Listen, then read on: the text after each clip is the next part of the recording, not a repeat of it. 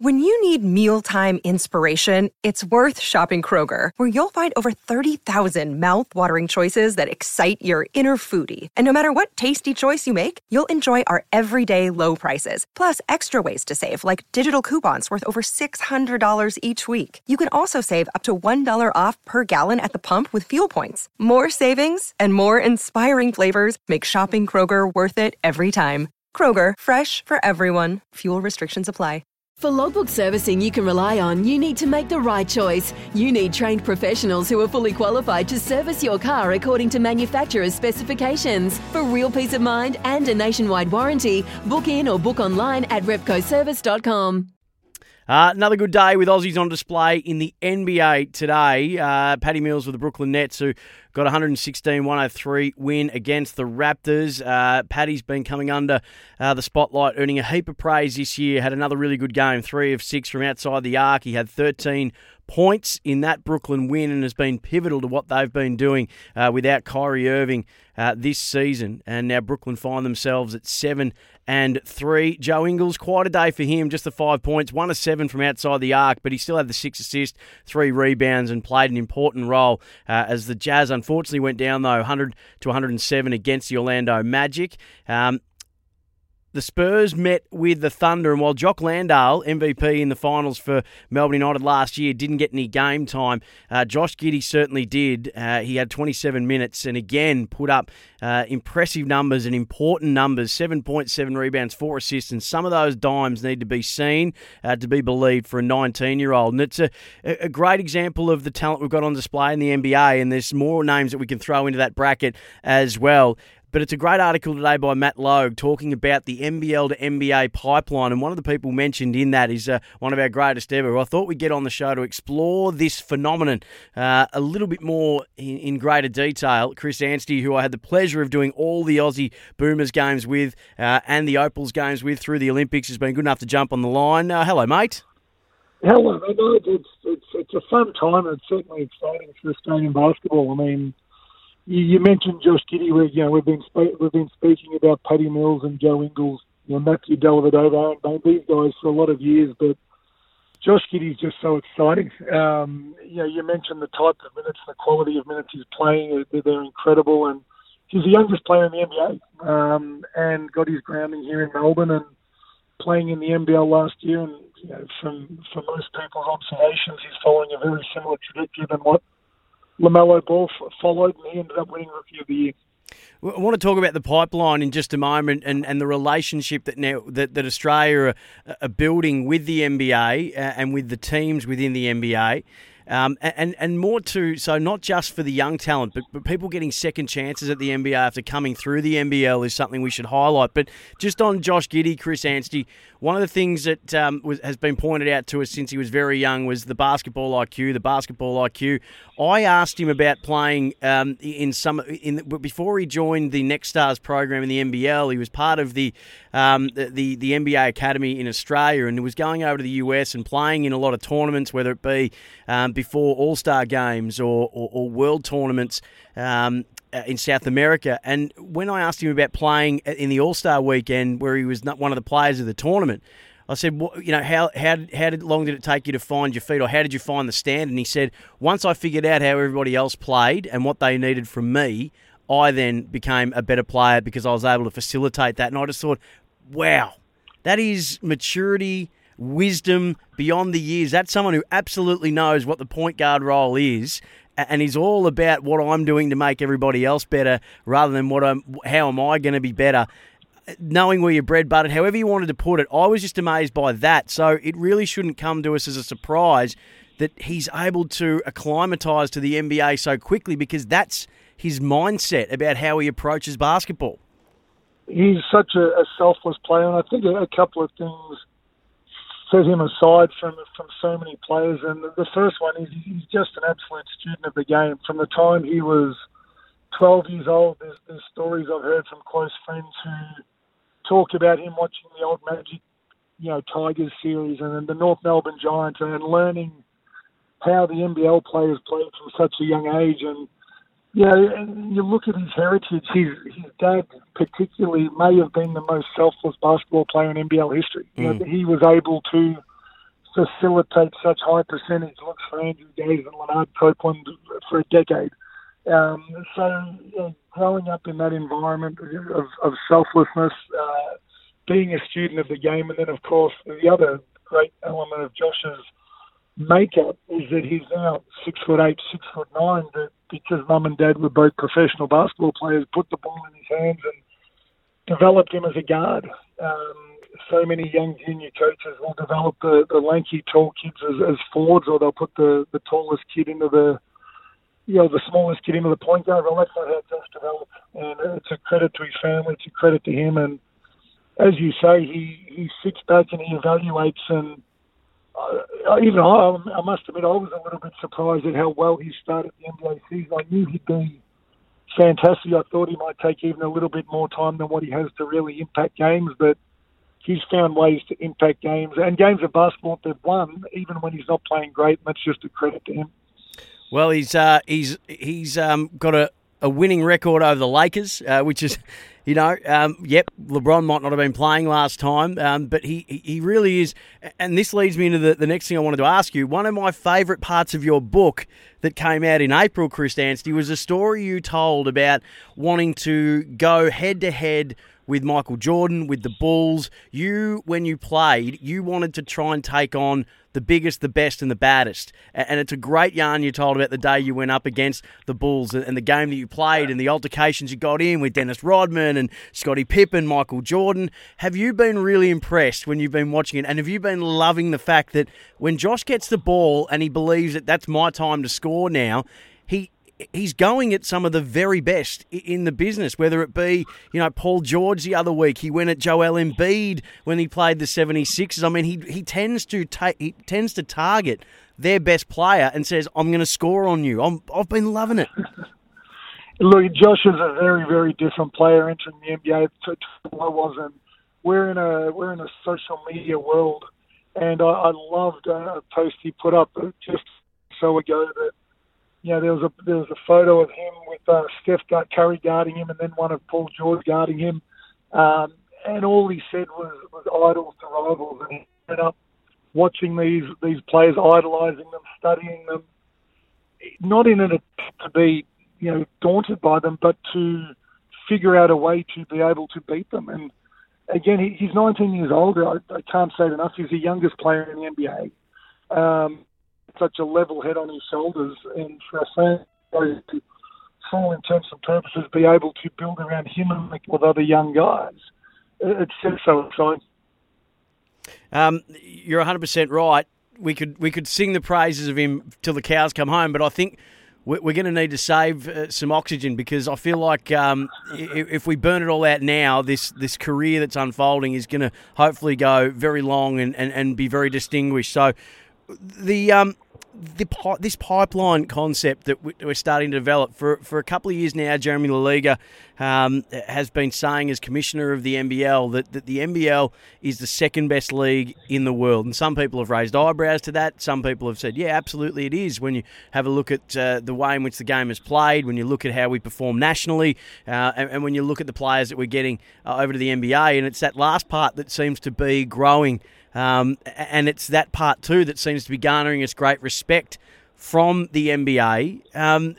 What do you make of it? What do you put it down to? The article says that we've got a lot of people here that are being sought out for their advice by NBA clubs. You're one of them, listed in the article. What do you put it down to now that the league's sitting up and taking notice?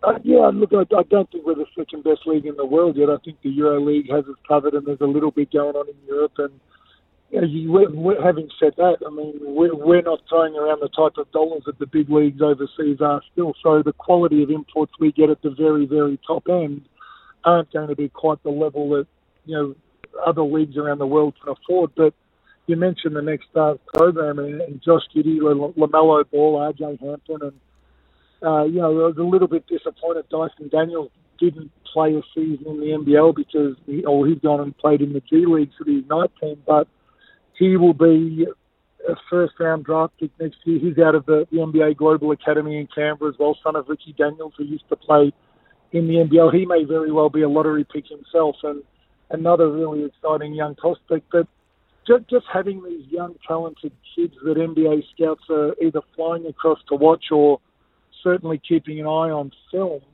it doesn't just highlight those young players. It highlights everyone else on the teams that they're playing for and against. And we saw a guy like Kiefer Sykes, the Southeast Melbourne Phoenix, get a shot with Indiana this off-season. We've seen Torrey Craig a few years back, Casey Prater. There are so many imports who have played in our league who have gone over and had NBA shots. It's just a testament to the quality of league, but how many eyes are on it. And look, there's nothing official to anything I do, but when you're involved in sort of state and national junior programs, you tend to get people you've met along the way give you a call, representing some of the clubs that they speak with. But they want to know about the type of person. They want to know what they're like off the court because they can see the on-court stuff. But it's just fun to have those sort of conversations about so many people here in Australia.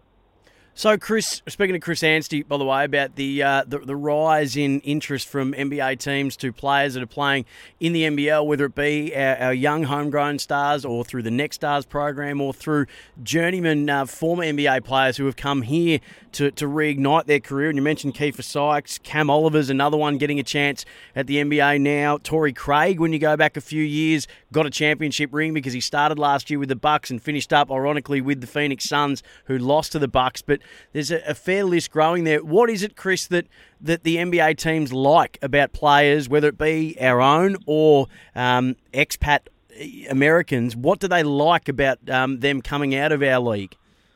It's a pretty tough league, and Deshaun Tate's another one who yes, had a very, very serviceable NBL career, but certainly nothing that screamed NBA, but has gone on to be one of Houston's better players. But they love seeing the young kids play against adults. They love the fact that the NBL is quite structured, and the IQ, and you mentioned it with Justin, but the IQ of so many of our players is high, more so than college and more so than perhaps the G League as a whole. And so now we have the measuring stick. We're able to line up players playing in our league against players who play college or in other leagues. And for a long time, I think the NBL's reputation didn't sit as high as what it does now. But if a player's able to, and Jock Landale you mentioned, if a player's able to become a most valuable player in a championship series, he's demonstrated that he's good enough to have a shot at the NBA. And I think we'll find that any player who has very strong seasons in the NBA will get a look at least at a summer league, and depending on their age and depending on their physical makeup, will get a very, very close look at joining a roster. But we don't want to get in the habit of losing all of our best players. Of course, we'd love to keep some of them here, but as we mentioned, just having the number of eyes in our leagues from not only the NBA but around the world, and using it then as a recruiting tool to in turn recruit even more talent into our league, knowing that we can turn up those eyes. Again, the league's in a really good spot. It certainly is, and what we sort of hope, and what with what happened with Josh Giddey and LaMelo Ball, and Joe Ingles was probably the first that did this, didn't go through the traditional college route. So instead of, as you say, losing young players to college for however many years and then to the NBA, maybe now we might keep some of our young talent at home before they might make that transition, and we might get them to turn professional here rather than going to college in the US, which we don't want to play down that experience, because what a life experience that would be, for education, for everything that it brings. But in terms of, keeping the young players in the NBL, seeing that Josh Giddey can go at pick 6, seeing what Joe Ingles did years ago, but seeing, what LaMelo Ball has done and so on, maybe that is a way of balancing out that ledger as well as we continue to provide more talent to the US. Yeah, and for the really, really talented kids, my daughter's in college and she'll hopefully be there for 4 years and come out with an education, which is crucial. But for the very, very best kids, especially on the men's side, they're not going to college for 4 years. They're going to do what Ben Simmons did and go for one, not worry about the degree, but do the year that they're required to do to be draft eligible. So, I do think we'll see a lot more stay in Australia. I think at some stage very, very soon, we'll start talking about the NBA Global Academy we've got here in Canberra, and Robbie McKinlay is doing a great job of driving that. And I think anyone who wanted to do a little bit of research will very quickly find some very talented young kids who we haven't heard of yet, but the NBA scouts have. And they do a great job of developing them up there. So we may end up with kids like Dyson Daniels, who we haven't heard of. He goes through the COE or the Global Academy. Next thing we know, he's getting drafted. He's never actually played a game of NBL. So I think that'll be common, and I'd encourage, if you're an Australian basketball fan, keep an eye on the G League, keep an eye on the NBA Global Academy up in Canberra, because you'll be supporting a lot of those kids in the NBA for a lot of years. Now, tell us a bit more about Dyson Daniels. His old man, Ricky, as you mentioned, is a legend of basketball in my hometown of Bendigo. His jersey was retired by the Bendigo Braves. So Dyson is a Bendigo boy, and I've always got a soft spot for the city of Greater Bendigo's best that to come out of there in any sport or any walk of life. So for those who don't know the name, for this young bloke who grew up in my hometown, tell us a little bit about him. Yeah, he's a really long and athletic guard. He's a different type of player to Josh. He shoots the ball better. He's a little bit more athletic, but probably doesn't have that quite the craft that Josh has. But I'll tell you what, when I was coaching at the under-20s a couple of years ago, and I had Josh on our Victorian team, and Dyson's clearly a year younger, Dyson more than kept up with Josh, and like I said, was a year younger. And again, very different game styles, but as a kid who was 2 years younger than a lot of the kids he was playing against, he was an absolute standout 2 years ago. And now Josh has gone and improved a lot over the last 2 years. I haven't seen as much of Dyson, but again, he will be an NBA first-round draft pick. I believe he'll be very, very close to a lottery pick if he's not.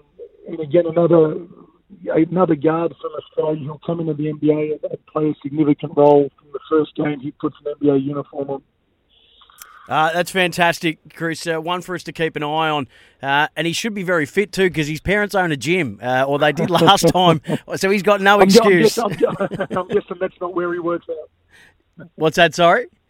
I said, I'm guessing that's not where he works out. No, probably not anymore, given where he's located in the career trajectory. Hey, it's a great story that's unfolding for basketball in this country. It's you and I have spoken about it a few times that through so many different, I suppose, contributing factors, basketball has now found its way back into the front of mind psyche in Australian sport, where for a few years, unfortunately, it was off in the wilderness and maybe a bit of an afterthought for some, but through really, really strong work that's being done at the national level, in the pathway programs, for the NBL to be where it is, top of mind with elite sports again in the country, and then what our international stars are doing at the NBA and winning championships or becoming top 10 draft picks. All these things are contributing to basketball being right back up near the pointy end of Australian sport, and which is a great thing.